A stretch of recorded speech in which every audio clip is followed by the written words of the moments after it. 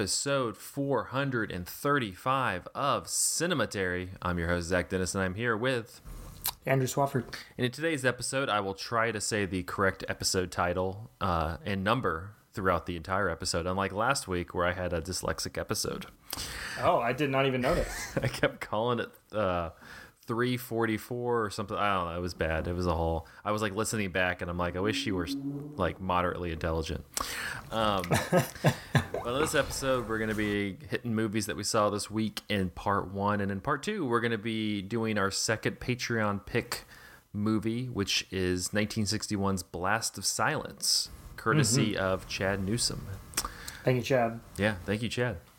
All right, well let's go ahead and jump into stuff. Let's jump into the whole things. I'm gonna give it over to you just since you have the new release, which is not Avatar 2. I'll just find you.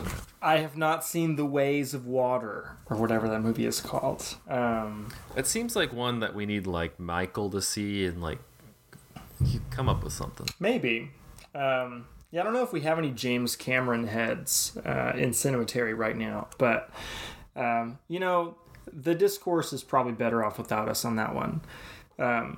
Anyways, the movie that I saw this week is Noah Baumbach's White Noise, which is a movie that I've been anticipating for some time, not necessarily because I thought it would be good, but because I just felt like I needed to see it. This is an adaptation of a novel I like a lot by Don DeLillo. It came out in 1984. It is a classic postmodernist novel that is about a lot of things, most centrally, I guess, consumerism and the various ways in which our consumerist society sort of affects the human psyche.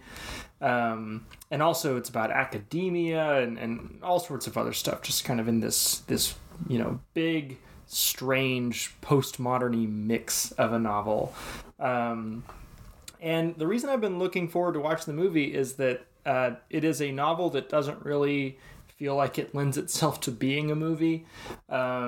It's very cerebral, does not have any sort of, clear narrative through line. It's just kind of bopping around from topic to topic. There is a big spectacle in the middle of the book called The Airborne Toxic Event that is very cinematic, but it is not exactly like the focal point of the story.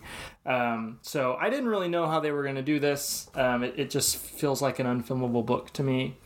And after seeing it, I can confirm this does not translate to a good movie, in my opinion. Noah Baumbach and company have given this like the most literal treatment possible. You have almost every single element of the book here, but that I think that it would probably be better if they had taken some more creative liberties and made it into something that made more sense as a movie. What we have instead is just this very strange, stiff dramatization of the book's laundry list of strange scenes and character interactions. And I can't really imagine what a viewer who has not read the book is going to take away from this movie. It's just really bizarre. And I'm struggling to articulate exactly what is bizarre about it. But anyways, the basic plot of this, it stars Adam Driver and Greta Gerwig as Jack Gladney and Babette Gladney. Jack is an academic. He has pioneered his own field in academia, which is Hitler studies. You see him give presentations on the psyche of German citizens going to attend a Hitler rally, where he talks about the most baseline desire that is being fulfilled by attending the rally is the desire to be part of a crowd. Babette, his wife, again played by Greta Gerwig, what she does is a little more unclear. She teaches classes that vary from, like, you see her doing some sort of aerobic stuff in the movie, but she also talks about teaching eating classes, and in the book it mentions her teaching walking classes and things like that. And so there's somewhat of a spoof here of people teaching things that or kind of like becoming experts in things that are not traditionally thought of as academic pursuits. There's also a character named Murray, played in the movie by Don Cheadle, who studies car crashes in American cinema. And then later he tries to pivot to being an Elvis scholar. So it's sort of a send-up of the ways in which pop culture gets filtered through an academic lens. There's an early scene, I think the first scene of the movie is Don Cheadle's character explaining the deep hidden meaning of car crashes in American movies and how they're actually this expression of like freedom and American optimism and things like that. So the basic takeaway, I guess, is that, academia can kind of get up its own ass a little bit and just like ascribe meaning to things that were not ever intended to be read as such. But where it goes from that setup is strange. You get a lot of scenes of these characters interacting in their home and just having these overlapping Robert Altman-esque conversations. Adam Driver's character and Greta Gerwig's character have a conversation about like who should die first. It's like the kinds of things they're talking about are just not things that are generally discussed in a narrative film. And as I mentioned earlier, there is this big spectacular thing that happens in the middle of it called the airborne toxic event, where an oil tanker hits a train that is carrying a bunch of radioactive material, and it becomes this great cloud that is floating over the city. And I wonder if what inspired the making of this movie was COVID, because there's a lot of focus paid to the public reaction to this huge toxic event, and people's paranoia about how much they have been exposed to it and what symptoms they're supposed to have and what emotional reaction they're supposed to have. There's also that idea about like people wanting to be part of a crowd. When you in a scene where one of Jack's daughters is looking into the windows of other cars, trying to figure out how other people are feeling in this moment so that she can attune her own reaction to the way that she's supposed to feel. It then veers in the third act into something different entirely, which is, Jack going on into this like almost detective story of trying to figure out what is this strange medicine that he's found that his wife is secretly taking behind his back. And it turns out, I guess spoilers for this thing that doesn't really make all that much sense, that the medicine is meant to like stave off the fear of death. And she has gotten it through a classified ad in a tabloid. And so there's kind of a strain running through the story about people like trying to look to American pop culture and mass media like tabloids for the answers to these like deep human questions that can never truly be answered, whether they're looking in tabloid newspapers or in Elvis or in car crashes or in whatever. And yeah, it just doesn't really all come together, and it doesn't feel right on the screen. The way the dialogue is written is just really sardonic and satirical, and just doesn't feel human. And when you're reading a novel, especially a novel that's written in this heightened academic language, there is a certain degree of remove that you have as a reader from, the reality of these conversations. And just to see it all dramatized in this overly literal sense, it just feels weird. It feels wrong. It feels off. And maybe that is what Noah Baumbach wants us to feel. I don't know. But for me, the part of the movie that was most successful was the part that went off script from DeLillo's novel. The last scene of the novel involves, but is not limited to, the Gladney family going to the supermarket, and the supermarket is described in these like utopian, almost religious terms as like, this is a place where people gather and celebrate something sacred. And in the movie, this is the credit sequence, and it is done as a song and dance number to this new song by LCD Sound System that was written for the movie. That is just like a banger of a song. I love this song. It's called New Body Rumba. I would definitely recommend listening to the song, even if you do not go watch the movie. And in the movie, you see all these characters just doing these interpretive dances to this song with the various products that they're buying. Grabbing a box of cereal and like pirouetting around the aisle with it to the rhythm of the song. And at no point does anybody ever like talk about the significance of the supermarket, but they're kind of embodying it and acting it out in a way that feels more in conversation with the language of film. Musicals are kind of in and of themselves this utopian expression of like, humans coming together and achieving these larger than life, physical feats. And that to me felt like it was an expression of like the spirit of what was going on in the novel without, writing out every single letter of it.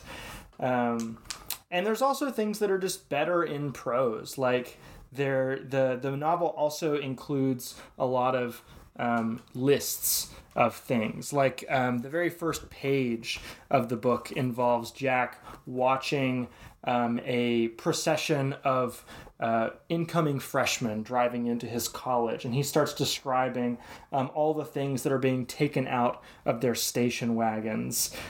Stereo sets, radios, personal computers, small refrigerators and table ranges, the cartons of phonograph records and cassettes, the hair dryers and styling irons, the tennis rackets, soccer balls, hockey and lacrosse sticks, etc., etc., etc.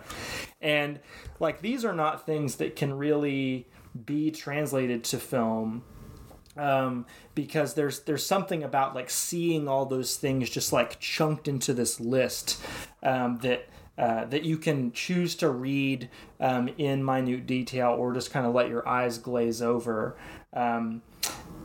Like that, just it just works better as a book. Like that is my thesis of my review. And I think that the actors all do a perfectly fine job. Adam Driver is kind of channeling some of the things he was doing in Annette last year.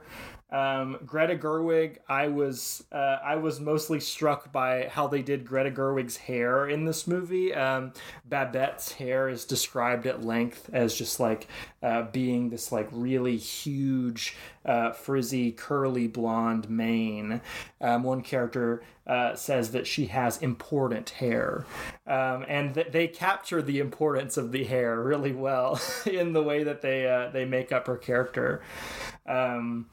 But yeah, it just feels weird. Noah Baumbach's dialogue in his other movies does feel like not so far removed from what DeLillo is doing in the dialogue in his novel.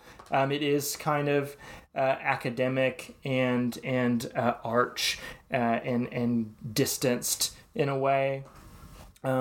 But for some reason, it just doesn't quite work here. I mean, maybe part of it is like the overlapping dialogue doesn't feel like it works because I want to be able to experience kind of the full impact of all these ridiculous things that get said. But yeah, it just doesn't quite work for me. Well, it seems also kind of off because he has dialogue. It's very like it's usually like with like different, you know, personalities, relationships, things like that. And almost from what you're describing in terms of like how it kind of should be handling the material broadly, it seems like something more like what Paul Thomas Anderson has been doing recently with like a, you know, Inherent Vice or Licorice Pizza or something, which is like dealing with a lot of stuff on the outside but having this very insular story in the inside. Yeah, I could see maybe Paul Thomas Anderson having an easier time with White Noise. I think that the conspiratorial tone that Inherent Vice is able to strike, I think, is more along the lines of what a White Noise adaptation should feel like. This just feels like a dramatization of like the literal facts of the plot, which doesn't really, like, the plot is just not the most important thing about it. It doesn't have a traditional 3-act structure. It doesn't have a super coherent through line. It's just kind of this very cerebral, floating, you know, pseudo-academic thing. So it'll be on Netflix soon. It's a Netflix movie, although it was produced, I think, in association with A24. So people can, you know, watch it at no cost very soon and make up their own mind about it. But if this is not obvious at this point in the review, I do very much recommend reading the novel. It's fantastic. But movie, not so much. IMO. I just like you said that Adam Driver has like the same Annette energy. It's like, you know, person only watches Annette. That's the only movie they watch, and I'm getting Annette vibes from this. It's not the Annette vibes of like when he's on stage and like pretending to be a monkey and stuff like that. It's more like the vibes of him in these strange musical numbers in Annette, talking about, I'm traveling across the world. I'm traveling across the world. Like, it's just so dry and overly literal that it is funny at times. All right. Well, White Noise, like you said, it'll be on Netflix soon, so you can compete with family members. Do we want to watch White Noise or do we want to watch Glass Onion? You definitely want to watch Glass Onion. Yeah. All right, cool. Well, I got one. This one's a older release, but Merry Christmas, Mr. Lawrence. Not totally a Christmas movie. It's just it had it in the title, so I was like, I better watch it around Christmas time. There's a very pivotal scene in it that takes place at Christmas, but not inherently whatever. It could be a Christmas movie. It's, you know. I think that Blast of Silence is a Christmas movie. Oh, 100%. That's how it was sold to me, was it's like a Christmas noir. And I was like, hell yeah, let's do that. It's kind of, I would say it's Christmassy in the same way. But Merry Christmas, Mr. Lawrence. It's from 1983. It's directed by Nagisha Oshima, who we destroyed earlier this year for In the Realm of the Senses, which strangely for our YouTube people is like one of our most popular YouTube episoose. So that's just people trying to watch porn on YouTube. I know, that's how I like finagled the like SEO on it. I was like where are all you perverts at? And you got to listen to us. This one, there's no pornography in this one. It's a very starch like counter to that. But it takes place in 1942. They're in Java. It's during World War II, you have this Japanese what am I thinking of? Prisoners of war, Japanese prisoner of war camp for British soldiers, and you have Colonel Lawrence, played by Tom Conti, who's very good in this. There's a lot of like Tom Conti, like just face and like looks and stuff that he gives that are just great. He just has like this kind of like sensitivity to it. You know, you think it very much throws you off. This is like for like something that's a war movie, you never really feel, it doesn't feel like a war movie, even though it's taking place during World War II.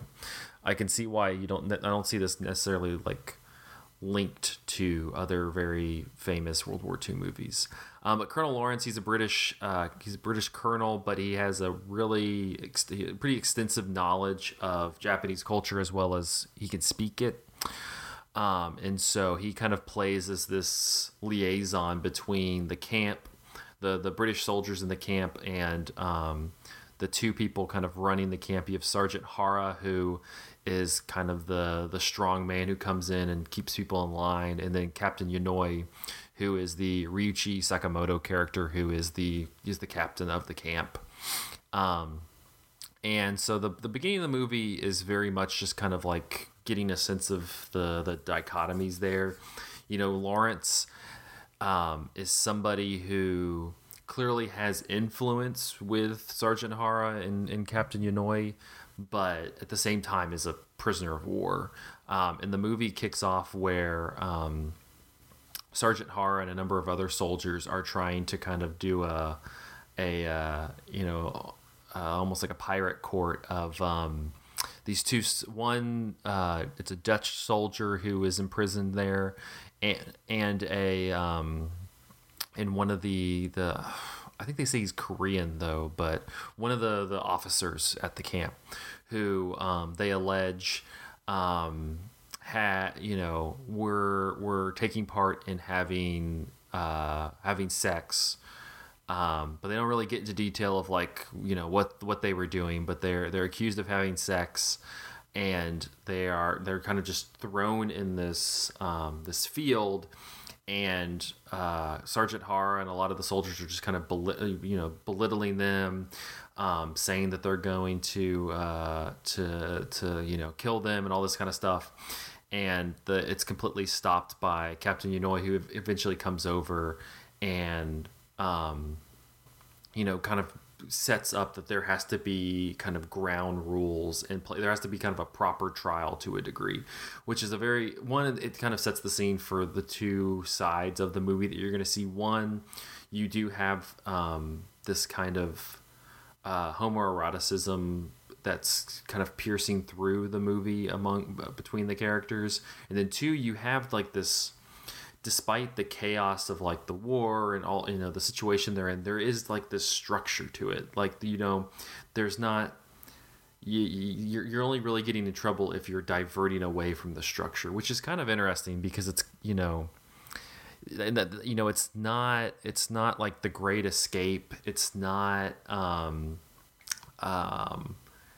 I'm trying to think, like other encampment movies where it's just like this need to, like, to a degree, the soldiers, the British soldiers here, like, they would like to get out, but they still have like a hierarchy and a structure to it, so that it's not like they're just living in holes, you know, trying to barely eat and drink. At one point, Captain Yanoi makes this comment that, like, you know, the soldiers are eating the same stuff as my soldiers.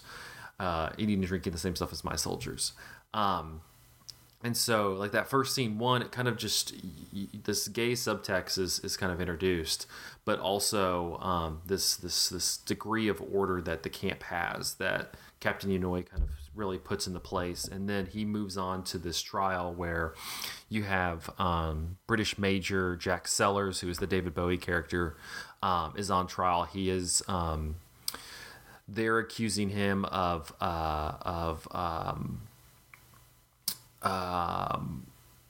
trying to, like, fight off this, turn this village against the Japanese soldiers and fight them off, when he clarifies that he actually surrendered to them and let a lot of his soldiers run off, and he surrendered to the Japanese army and has been going through these different camps.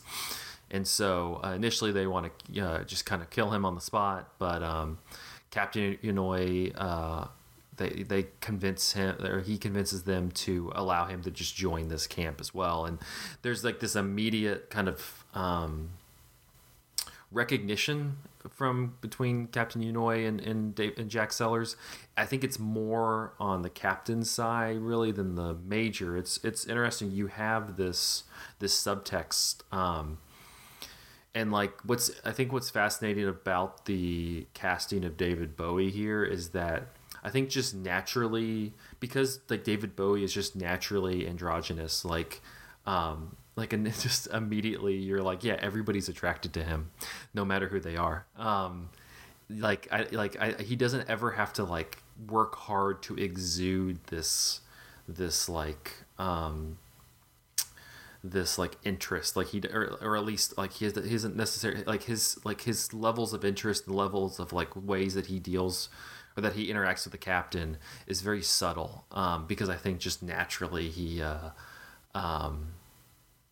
just kind of exudes that androgyny. And so the captain is much more like, it's almost like the scene in the courtroom is like something like awakens in him, and he's just like transfixed to a degree by the major. And so then he enters the camp, and the rest of the film is a lot of just these push and pulls between the camp. I mean, you have Jack Thompson, who plays the leader among the British soldiers for the camp, which again goes back to this like strange structure. Like Lawrence is not really the leader of them; he's just kind of this liaison. You have the Jack Thompson character, who kind of is the figurehead for the British soldiers, who, you know, whenever a decision is made, like they like meet in a room and like go over stuff and like somewhat negotiate, which kind of throws me off, because I'm like, no, like they capture like why are you at the table negotiating? But they have like a lot of these scenes of negotiation on like,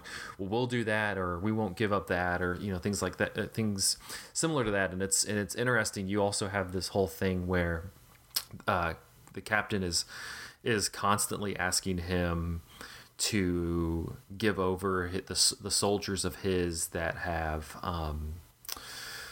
like weapons experts, people like that, and he just like kind of keeps not doing it. And for a while it kind of, you know, it's annoying him, but it's fine. But then as things begin to escalate, as he becomes more unsturdy like in his position, because he's just kind of transfixed by the David Bowie character, he feels like, to a degree also, Lawrence is kind of pushing this, almost trying to influence him deeper and kind of almost talk to him as like almost peer to peer. He just kind of becomes much more inscrutable, and just kind of stubborn, to the point where you start to kind of get these push and pulls and these near death situations among a lot of the soldiers. I was reading a little bit from Logan Kinney, his review that he wrote of this movie for Cinematary, and he also kind of gets at like it's an interesting movie in terms of like queer canon, because and Logan says it's not explicitly gay or not really explicitly queer. I think you could watch this. I think in theory you could watch this. You may not be a super perceptive person, but you could watch this and never assume that anybody in this is gay. But because I think a lot of that is real subtext and it's very subtle. The only like expressively homoerotic moments is a little bit of the first time they meet in the trial. There's like a scene where David Bowie takes his shirt off, and he's getting like, you know, sprayed off or something like that. And then you have the pretty famous scene where the captain is about to execute the Jack Thompson character, and David Bowie like springs in front of him and like kind of kisses both of his cheeks, and then it's just, and like you kind of have this like freeze frame where like Ryuichi Sakamoto is like just shocked, and then like, you know, it breaks and you see them like tackling David Bowie, which then leads to the captain leaving and David Bowie being tortured into what eventually will become his death. And so it's just kind of a fascinating film on that level, just because it's so I forgot how looking real quickly at how Logan described it.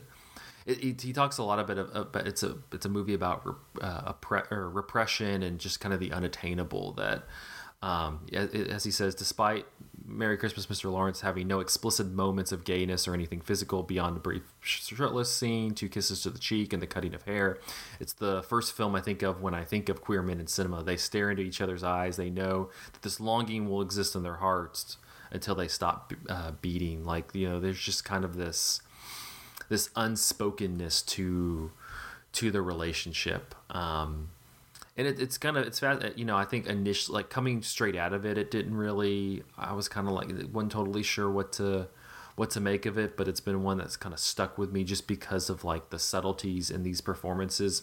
In terms of being a war movie, like I mentioned before, it's much more about like the connections that these men make within the confines of this greater conflict. You see like the relationship between Sellers and Lawrence, or Lawrence and Hara, or Lawrence and the captain. The movie ends with Lawrence catching up with Sergeant Hara, who survives the war but is going to be executed for war crimes in England. And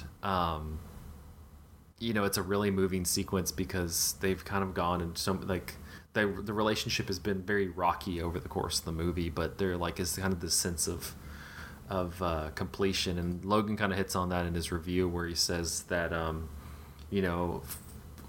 lot of queer movies like this, they always end in gay tragedy, and there's like that pain there. But this is one I kind of agree with him that it does end in gay tragedy. Both the Bowie character and the Sakamoto character end up dying. But it doesn't really feel painful. It kind of, it kind of moves beyond that and is more about just just kind of the general tragedy of loss, and like how people kind of connect in these small moments that have great impact. And kind of becomes more about like a history of community rather than these two individual figures. So I don't know. I think it's worthwhile to watch. It's on Criterion Channel right now. Does Sakamoto do the score? And Sakamoto does the score, and it's awesome. That's where if you listen to anything, go and listen to his Merry Christmas, Mr. Lawrence, like the title sequence. It's a great piece. What mode is he working in for this movie? It's very electronic. Which again, it kind of has like this weird dissonance with like World War II war, and then this kind of electronic score. But I think it works because it channels in more on like the relationship in that aspect, rather than like, because again, like you're not going to come into this and be like, we're going to get a good old like fight sequence. I mean, they kill one person with a samurai sword, but it's not a great sequence. But there's no like, other than them like being in this situation, you wouldn't really know that there's a war going on. It really doesn't engage in the broader conflict. So that's what kind of like I had to kind of work through how to make sense of this as somebody who's watched a bunch of war movies that are like engaging in the conflict in different senses. So this was a whole different one that I enjoyed. So Merry Christmas, Mr. Lawrence. It's available to rent or check out, but if you want to stream it right now, it's on Criterion Channel. So we got a few minutes left. Do you want to do your PSA for Goodbye Dragon Inn? Sure. I would like to give a PSA that people should watch the movie Goodbye Dragon Inn by Tsai Ming-liang. This is a movie from 2003. It's a Taiwanese film. Tsai Ming-liang is a director of many great films, some of which we've talked about on the podcast. Rebels of the Neon God, Days was on our top 10 list last year, I believe. The Whole, Stray Dogs, What Time Is It There was one of my favorites. This movie is about a theater that is shuttering. Or we're kind of in its last days before it shutters. It seems like that is an inevitability that's going to happen. And you are watching people watch the movie Dragon Inn by King Hu. And it's like 80 minutes long, and almost the entirety of that 80 minutes is in the theater watching people watch this movie. And watching the various ways in which they interact with it or don't interact with it. And it is a really thoughtful, beautiful, powerful exploration of like the nature of cinema, if that's not too pretentious for you. It is definitely like an art movie, and you should not watch it if you are not down for that. There are only 2 dialogue scenes in the movie, and they are both pretty scarce dialogue.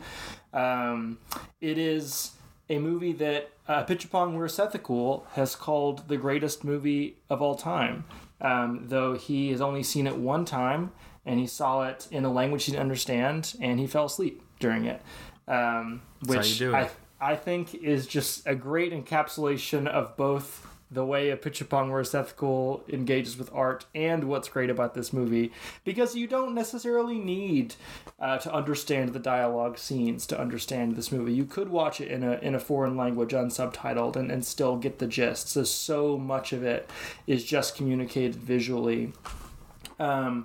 A lot of what people are doing in the film is actually not watching the film at all, but cruising for gay sexual encounters. There's like this ritualistic quality to the way that various men will sit right next to another man in an almost empty theater as like a way of communicating that he's interested in something, and then moves away after a certain amount of time has passed with the other person not expressing any reciprocal interest. He's like, dude, I'm watching Dragon Inn. I'm trying to watch Dragon Inn. Please. You have people eating loudly during the movie. You have an usher, a woman who's working as an usher but doesn't really have a lot to do during the movie, and so you see her like eat this bun that she's steamed and like walk around in the back corridors of the theater and, you know, look for the projectionist who she has a crush on. It is like both nothing happens and, you know, lots of ruminations are had about like the nature of film and like the changing nature of like the theatrical experience. I'm reading the Nick Pinkerton book about this movie right now, and he has this amazing introduction in that book where he talks about the shift over from like celluloid film projection to like purely digital film projection in theaters, and the way that has had like these huge ripple effects at the same time that you know, COVID has changed people's relationship to theaters, and Disney has kind of dominated the multiplex in a way that has pushed out most other content that would be vying for people's attention. And so, you know, if you have ever asked yourself the question, like, is cinema dying? Is this a dying art form? This is a movie that is worth watching and pondering over. As, you know, the very, very small number of people are watching this classic wuxia film, 2 of which are people who are in the wuxia film, and sort of lamenting the fact that there's not an audience here to see this movie. It is also a movie that is very, I think, attuned to the meditative nature of watching movies. Like, going to see a movie in a theater is like committing to sitting in silence in the dark for, you know, usually about 2 hours or more, around a bunch of strangers who are having this sort of collective hallucination with you. And this movie is kind of an encapsulation of that in a really beautiful way. It is one of my favorite movies, actually. I've seen it twice now. It is better on a rewatch. I recommend watching it late at night, where you might kind of like slip in and out of consciousness. I think that is, you know, similar to Apichatpong's movies. That is maybe an intended effect here.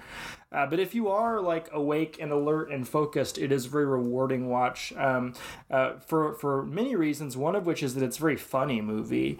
There is a really funny scene in which that like cruising ritual gets done in a bathroom, and a man goes to use a urinal right next to another man, even though there's like 10 urinals open, and they both just like stand there for a really long time not talking to each other, and then a third man walks in and uses the urinal right next to the other two guys, and none of them talk to each other. They just like keep standing there with their penises out, assumingly. And then like a fourth person comes out of the stall behind them, and then after that person's been washing his hands for a little while, you see the hand of a fifth person reach out and grab the stall door and close it, and it's like a Jacques Tati bit or something like that. It's really, really funny in like this quiet, protracted way, that is like very much like it is intertwining all of these like people's individual stories with like their relationship to cinema and the theatrical experience. It's really great. People should watch it. Is it a good one if you've never seen any Meng Lee? I think so. I think that this is, I mean, it is a difficult watch. All of his movies are difficult watches, but I don't think this is a movie that like you need to see anything else in his filmography to see. And from the ones that I've seen, I think it's his best film and maybe one of his most accessible. Rebels of the Neon God is much more accessible than this, but it is doing a totally different thing. That's like his take on Rebel Without a Cause or something like that, and this is much more like Tsai Ming-liang, like operating in his artistic mode that he is usually operating in, and you can. It seems like you can rent it from the Metrograph. Is that a thing you can do? Letterboxd is saying you can rent it from the Metrograph. Yeah, you can. Or you can do what I did and buy the fancy new Blu-ray that Second Run Films did, that includes an essay by Pitchapong Ethical. Strongly recommend. Really neat little package. I might try it out. I like a good sleepy movie. I like a good sleep movie. You would like it, Zach. This is your shit. Well, we're going to take a quick break, and then we're going to be coming back. We're all going to have fedoras. We're going to be talking like this, eh? And we're going to talk some Blast of Silence. One of us might get whacked. Blast of Silence, 1961. After this.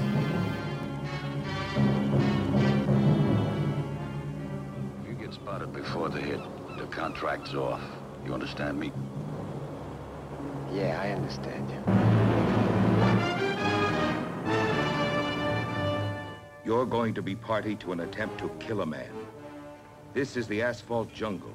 This is New York City, with its fancy women and fancy hoodlums, with its very special beat, its very special places, its hunters and hunted.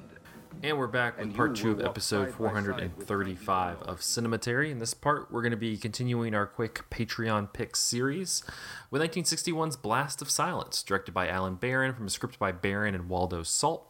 The film stars Barron, Molly McCarthy, and Larry Tucker. A hitman comes to New York to kill a gangster and gets the gun from a big guy with a beard. A lot more happens, but I just like that that's the logline when you Google this movie.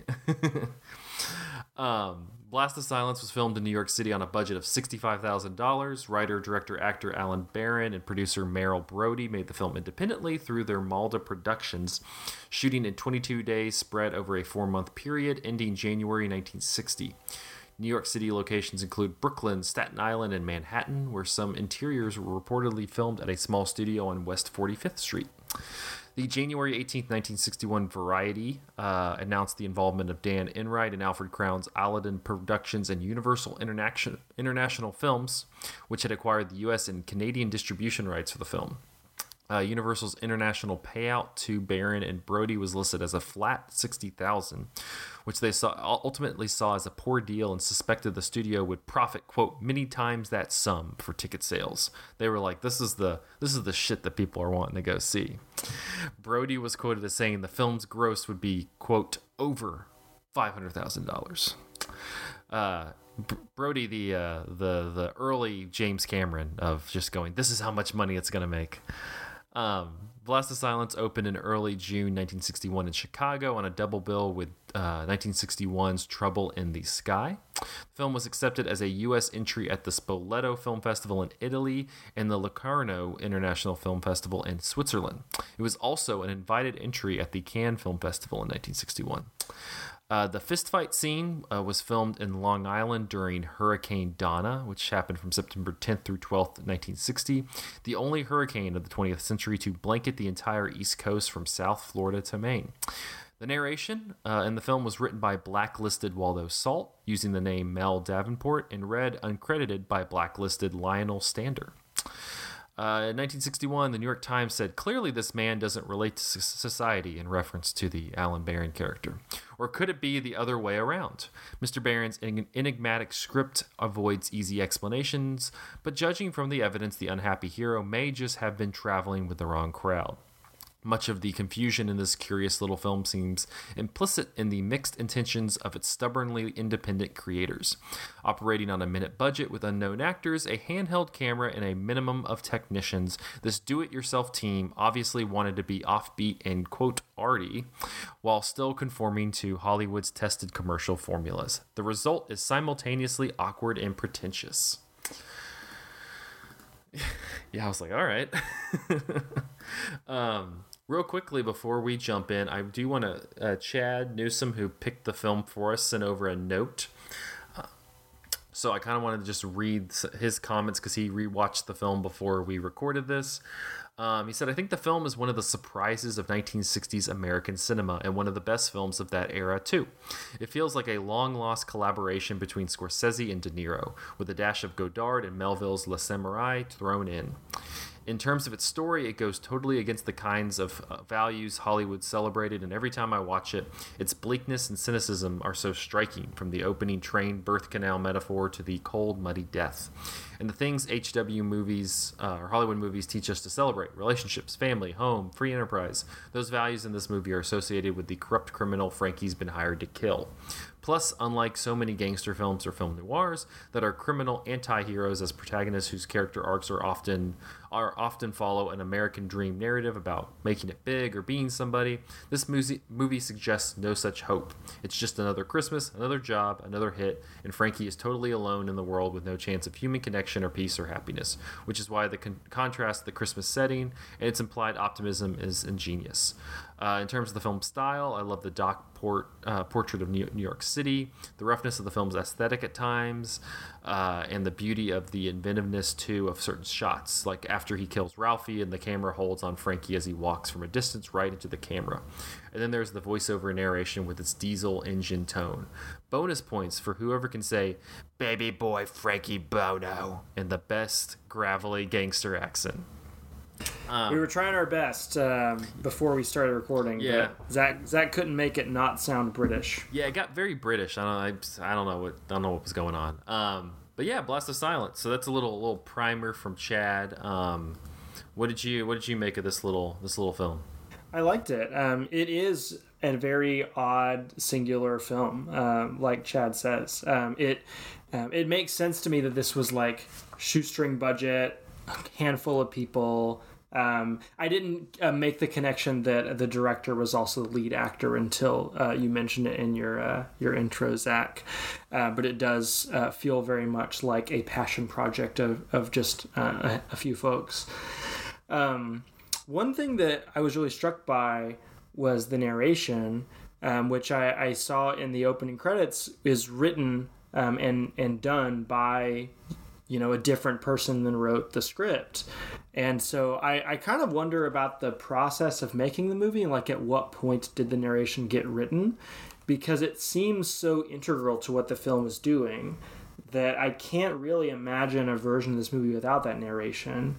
I feel like it would be either really boring or really nihilistic if it did not have the narration. Because as it stands, the movie is really psychologically interesting, where you have this narrator kind of talking either about the main character or talking to the main character. It might be his own interior monologue addressing himself in the second person, or it might be some sort of metafictional thing. But regardless of what the reality of that is, it gives a level of emotional depth to this guy who otherwise just looks like this cold, unfeeling, robotic machine of death. But you know, hearing this narration really suggests that he's grappling with the meaninglessness of what he's doing, and maybe for the first time, like fully acknowledging that this life of solitude that he has almost fetishized for so long is just leading him to a dead end. Well, it's kind of like something that I think crops up. That becomes more modern as like the, you know, as the anti. And like I'm thinking now of just kind of more modern TV that's like really glorified the anti-hero, and it's like, you know, that's usually like, you know, they like have that peak, and then it's just all about the you know, how are they going to get more and more and more and more corrupt. And and I don't necessarily feel like he gets more and more and more corrupt. It's just kind of, he gets to this point and he's like, well, what if I changed? And the kind of the system he has in place is like, no, like there's no, you know, getting out of this and going straight. There's no digging in deeper. It's just, no, you're just flesh that we have to do this. He's just a worker in the worst gig economy imaginable. Yeah. Where once you're no longer profitable to the company, we're gonna kill you. Yeah, and he's somebody also who just, you know, I think of other kind of more modern anti-heroes, and like the reason that like we, you know, like people really like latch onto them, you know, people like Walter White from Breaking Bad or something like that, is like there is like this charm, there's like this, you know, they're kind of like, yeah, he's the bad guy, but also I like being around him. There's nothing that really says that you want to be around this guy. You know, he like seems like completely socially inept. You know, from the scenes when he goes to see oh shoot, what is the dude's name? Where's the fat guy with the beard, as they say, the big guy with the beard, Big Ralph. Whenever he like goes to see him, not that Big Ralph is like the king of conversation, but like there's just like this like just like circle and square just kind of hitting each other the entire time. Yeah. Ralph wants him to stay and have a drink. Like just kind of, it's like going to see like a weed dealer. He's like, I'm going to give you the gun, but you got to hang out for a while. And he's just like, no, just give me the gun. And even like when he goes and sees, what's her name? Lori, like she also is kind of just like, yeah, like she's more like, yeah, let's just sit here. We can hang out. And he like try to like make up like a weird pass at her. And she's like, what are you doing? And and he just doesn't really, you know, in the first or second scene of the movie, that it's when he's intersecting with the guy who's going to give him the name of the person he needs to kill, and the narration talks about how he's about to come up on a bad spot, like the first bad spot. I think that's the language, the narration. But the thing that's bad about it is not that this is going to end up being this big chase scene, or he's gonna get caught or anything like that. It's just that he has to have social interaction with another human being, and that is this guy's worst nightmare. It seems like maybe he's chosen this life because it's one that necessitates a certain amount of distance from other people. And so that is only really disrupted when he intersects with what seems to be an old friend from college or high school or something like that. And he deeply wants to get out of that interaction as soon as the guy spots him, and attempts to in some really awkward ways. But because he's sort of like strong-armed into this more social setting of the Christmas party that he goes to, that's the moment where he kind of realizes like, oh, maybe having a life completely disconnected from other people is unhealthy for me. Maybe it would be nice to talk to people from time to time. Yeah, that's where like the setting of it being in like Christmas, especially like in New York, really plays into it, because it's kind of, you know, it's Christmas in New York. You think of any other New York Christmas movie, it's all about like they're gonna get together, or the family gets together, or like, you know, it's all about this kind of community coming together as one. And this guy, like I love the scenes where he's just kind of like walking down the streets, and there's like Christmas trees and there's lights in the stores and things like that, and he's almost like walking against those. It's like he's walking against the wind, but the wind is just like Christmas energy.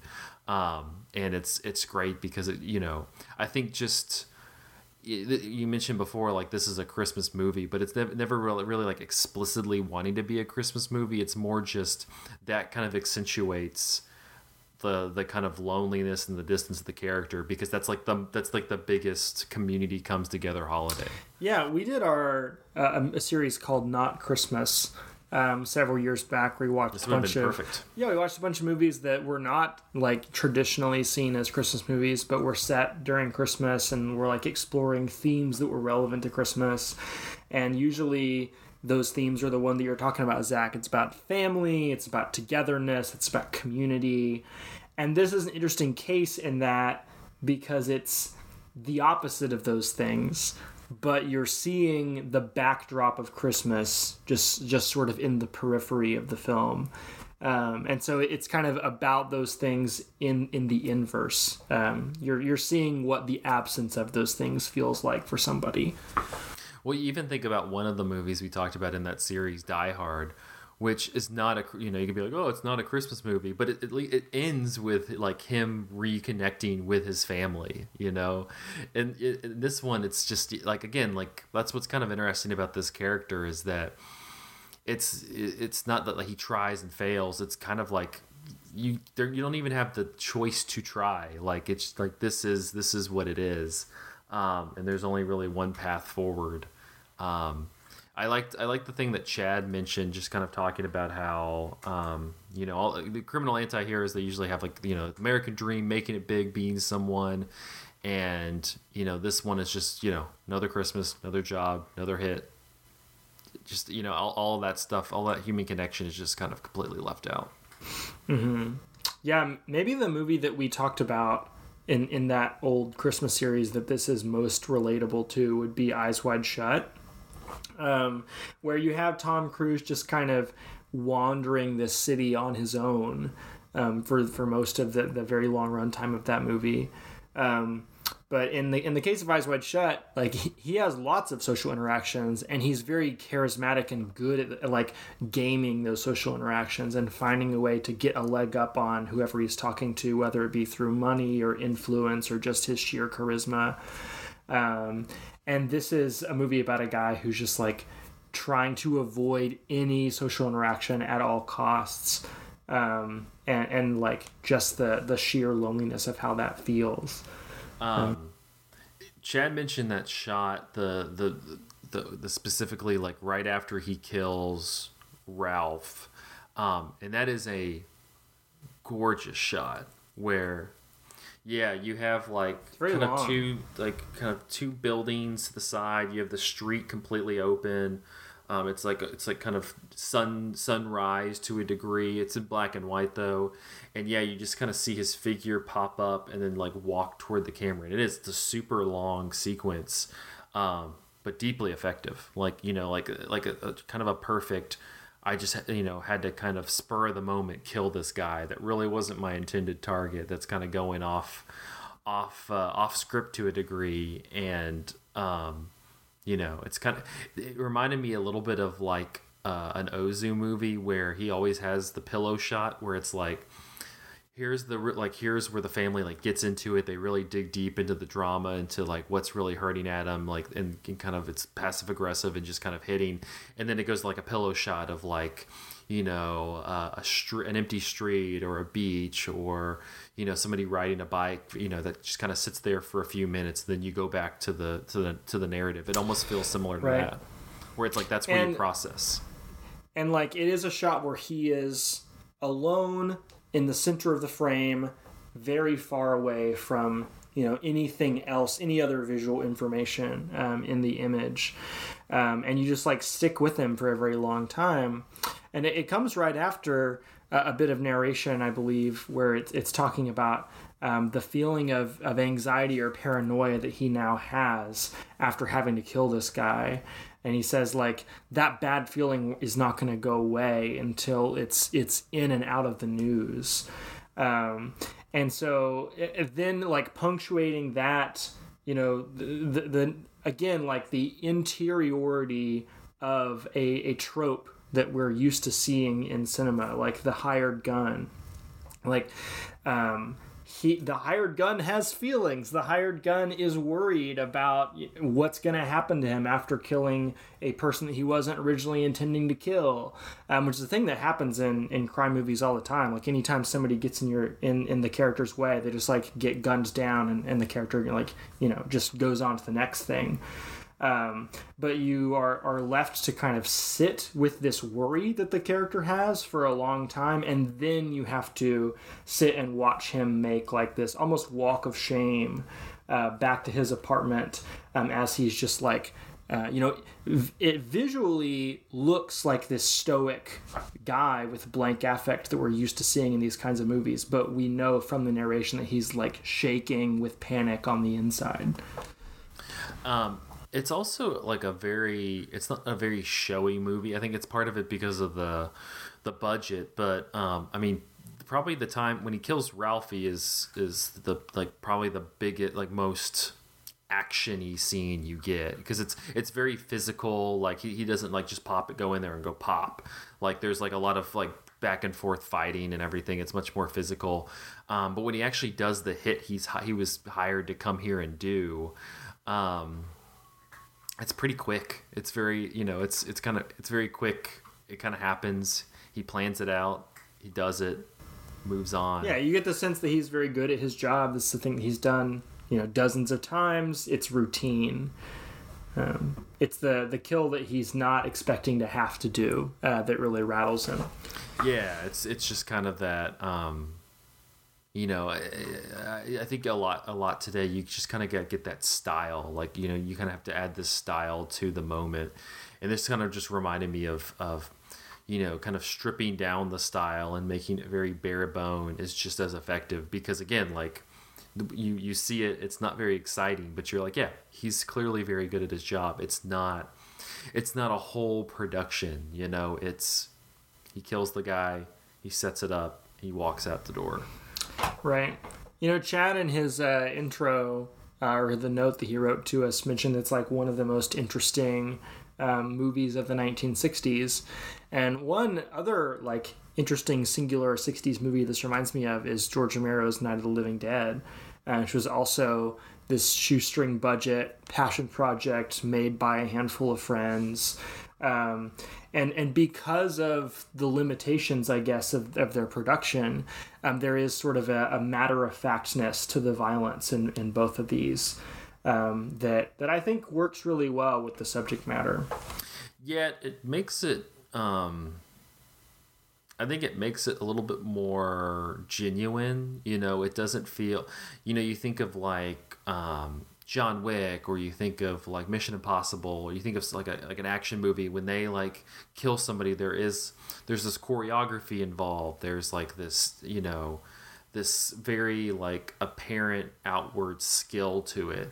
And in those, like Night of the Living Dead, it's just kind of like this brief survival moment. It's not something that they've necessarily built up to. It's just, here it is. You got to do something. You have to react. They react, and that's it.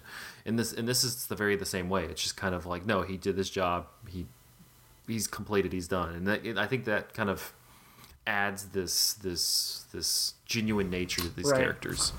And if there was a bunch of flashy fight choreography or innovative camera tricks to the cinematography, that would sort of glamorize what this character is doing. And that's not really the intention of the movie. Like, it wants this to feel bad. It wants it to feel kind of like hollow and meaningless. And I think it... you know, in a Mission Impossible or a John Wick, you know, the way in which they show the character's hyper-competence is their ability to kind of get in and out of these, like, extremely chaotic, unpredictable environments. But the character that we have here is a character who's so good at like regimenting and planning his life that he never has to get into situations like that, right? Like he's just gonna be in a room with the person he's trying to kill alone, and that person's going to turn a corner and he's going to shoot him, and that's going to be the end of the interaction, right? And the scene where he has to kill Ralphie, is that the guy's name? Yeah, Ralphie, Big Ralph. Like that is not a glamorous fight scene by any measure. You know, they're like really grappling with each other in this sort of unglamorous, uncinematic way, just kind of fumbling in the dark. Because neither of them is really equipped for the situation that they're in. Yeah, it's like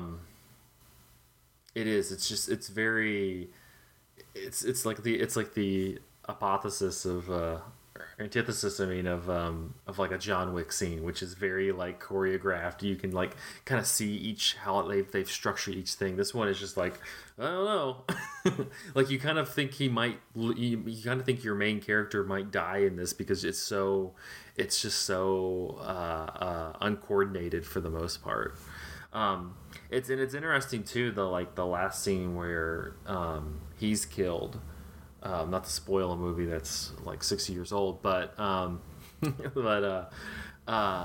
that's the only way this movie really can end. Yeah, like it can't end with him getting what he wants and going off to start a family somewhere. Not only does he's not able to get out of this criminal syndicate he's involved in, but even if he did, the woman that he's imagining a life with is like not actually interested in him. She was just kind of being nice or being friendly. Clearly they had some history at a time, but it wasn't anything like substantial. It was just he doesn't have much interaction, so she's it for him. But no, even that, like he comes into it, and it's not like the Ralph scene when he knows what he's getting into. Like he knows what's about to happen. He just kind of gets overpowered because there's two guys and he doesn't have anywhere to really go. He kind of almost gets out of it to a degree, but yeah, like it's just kind of, even then it's very matter of fact. It's not very stylish. It's just kind of, this is you're in the mud now. And neither of those guys who kill him or contribute to killing him are characters. We don't really even see their faces that well. We don't get names. We don't get backstories. They're just other guys who have been hired to do a job, and their job is to kill the guy who's decided to not do jobs for us anymore. It's so impersonal and casual, along the same lines as the violence we've seen in the rest of the film. You don't really even get a sense of like, what is this organization he's working for really like trying to do? Like, who are the people that they're trying to target? It's just all kind of empty and meaningless. Yeah, the guy who he kills, like, I mean, Chad mentioned it also. It's just it seems like a pretty well off guy. It's not like he's maybe I'm remembering it incorrectly. It doesn't seem like he's like a rival hitman syndicate or something. It's just like, right, he's just kind of, you learn almost nothing about him. Yeah, he's like, you go to his house, he's clearly pretty wealthy. He's cheating on his wife. I think that's the only really substantive thing we learn. But yeah, it's not like it's like you don't get scenes for, I mean, the movie's an hour and 17 minutes, so you're not getting like prolonged sequences of like meeting the gang, like whoever what the hell is the guy's name? Frankie Bono. That's it. Frankie Bono. You don't like get to meet the leader of whoever Frankie Bono works for. Yeah. And so like it's funny, Chad mentioned this feels like an early Scorsese and De Niro collaboration. The guy kind of looks like De Niro. Yeah, I could see it, but at the same time, it's like it's too cut down. Like again, like Scorsese would have probably been like an hour 45 because he would have had to give some character to who was like instigating these things. Yeah, there's the discourse that I remember popping up on Twitter every now and then of like the extent to which Scorsese is glamorizing the characters in his movies. I bet he likes this movie. I'm going to look that up while you talk. He probably does. But I think that one argument, or one point to that argument's favor, is that he does kind of play it up and make it flashy and make it fun and like give these characters like interesting, witty banter. And you don't get that in this movie at all. Like it's so pared down that there's very little possibility that anybody could watch this and think like, you know what, being a hitman actually does seem kind of cool. Yeah, of course he has. Martin Scorsese, who was studying film at NYU when the picture came out, regularly cites it as a key New York movie, and periodically it gets rediscovered and dragged out of the shadows. Of course he saw this movie. It seems right up his alley. But yeah, I don't know. I think overall I really enjoyed it. It's just kind of like a good penny novel kind of movie. Like it, we could probably talk for a little bit longer, but the podcast would be longer in total as the movie, which is weird. But I think I enjoyed it overall. It was a pretty easy watch to a degree. I really liked just the kind of push and pull between, Christmas and this character and just kind of how we envision New York at Christmas time. And I think just like a solid overall noir that kind of bucks a little bit of the stuff that can kind of get tedious if you're like going through the kind of Hollywood system of noirs and outputs. Noir can also be very confusing, I find. The plots can be really intricate, and there's often a lot of double crossing and mysteries, and in The Third Man you have Orson Welles' character who's like this shadowy figure who doesn't show up until like halfway through the movie, and this is so straightforward and matter of fact that it might be something that I would recommend people watch if they've not seen a lot of noir movies, that like you can kind of understand the like hard-boiled vibes of this genre in a very like short, digestible, like thematically clear package, because noir can also be kind of like thematically murky too. The only unfortunate thing about it is that, and I didn't mind it, but it can almost be viewed as like an amalgamation of all the noir tropes. I mean, you just kind of have like this shadowy gunman. You have the gravelly voiceover. You have jazz. Yeah, you have jazz. You have this great score. You have it's black and white. You got a dame. It kind of hits all those tropes, but I think I think in its simplicity it works well. If you can kind of look past it just being, at times, feeling like almost an SNL skit of a noir movie. Yeah, I think that the simplicity is like maybe both a bug and a feature, depending on what you want from your noir. Yeah, it just kind of it depends on your mileage, but it is. I'll say it's in the Criterion Collection. It has that there. It's not on it wasn't on the channel this month when I was watching. I don't know how you watched it, Andrew. I watched this cut of it that wasn't a great cut on archive.org, and the sound was delayed. Oh, no. So I mean, I made it work, but I would like to rewatch this again with like the Criterion version, like on Criterion. I watched a Criterion DVD that my public library had, and it seemed like a much better viewing experience than you had. Well, it was pretty entertaining because like you just hear them talking and you see like him beating the shit out of Ralph, and you're like, well, something's about to happen. And then it like catches up. Like, oh, okay. But yeah, no, thumbs up on Blast of Silence. Definitely better than The Heart is a Lonely Hunter, I gotta say. If this dude showed up in Selma, Alabama, and just took out some of those characters, yeah, this would have been a perfect meshing of it. Honestly, if Frankie Bono showed up there and was the one who killed the Alan Arkin character, that would make more sense than what actually happens in that movie. It would, yeah.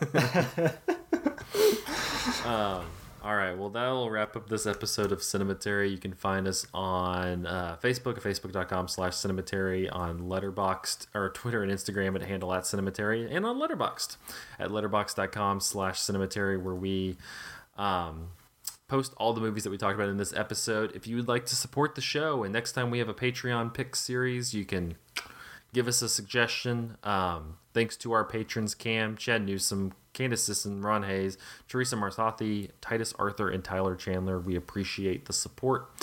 Next week, we're going to be doing our best of the year, our top 10, Cinematary top 10 thing, which I'm going to definitely send the ballots out tonight. But we're going to be doing our Cinematary top 10 movies of the year. What will it be? I think it's going to be... I don't know. Knock at the Cabin by M. Night Shyamalan is going to be our number one movie of the year. Calling If it we right let now. Reed get involved, then yeah, it will be. I don't know. It's funny. For whatever reason, I've been getting labeled as like being a pretentious movie person, which isn't a new thing. I don't think that label's gonna apply when I like put out my top 10, which I'll just let me just Give us a little sneak spoilers. Sneak peek will include RRR. Oh yeah. Include Michael Bay's Ambulance. Wow. Will include Top Gun Maverick. Wow. And will include Jackass Forever. Yeah. There's 4 of interesting. the 10 Let me right see if there. I have a sneak peek for you. Do I still have this list? I might have deleted my 2022. Oh, I have a Disney movie on my list. That's where we're. Turning Red That's is how in my crazy- top 10. That's how crazy we're getting Yeah. now. I need to rewatch Turning Red. Turning I like Red's that too. great. I don't know. It's like there's a bunch of stuff from the beginning of the year that I didn't totally dislike that I kind of want to rewatch. That I feel like I'm gonna forget. Like we were talking off mic about After Yang, which was a movie that I enjoyed. But that came out like in March, and it was like kind of in theaters, but then it was one of those weird A24 things where it was kind of in theaters, but then it ended up on Showtime, and I'm like, what the fuck is it doing on Showtime? Nobody is. So anyway, but yeah, that's next week. We'll do the top 10 and go through our top 10 list, so you can judge my pretentiousness as I lose my shit over Ambulance, which is still fucking awesome. Until then, thank you all for listening and watching. We'll see you next week.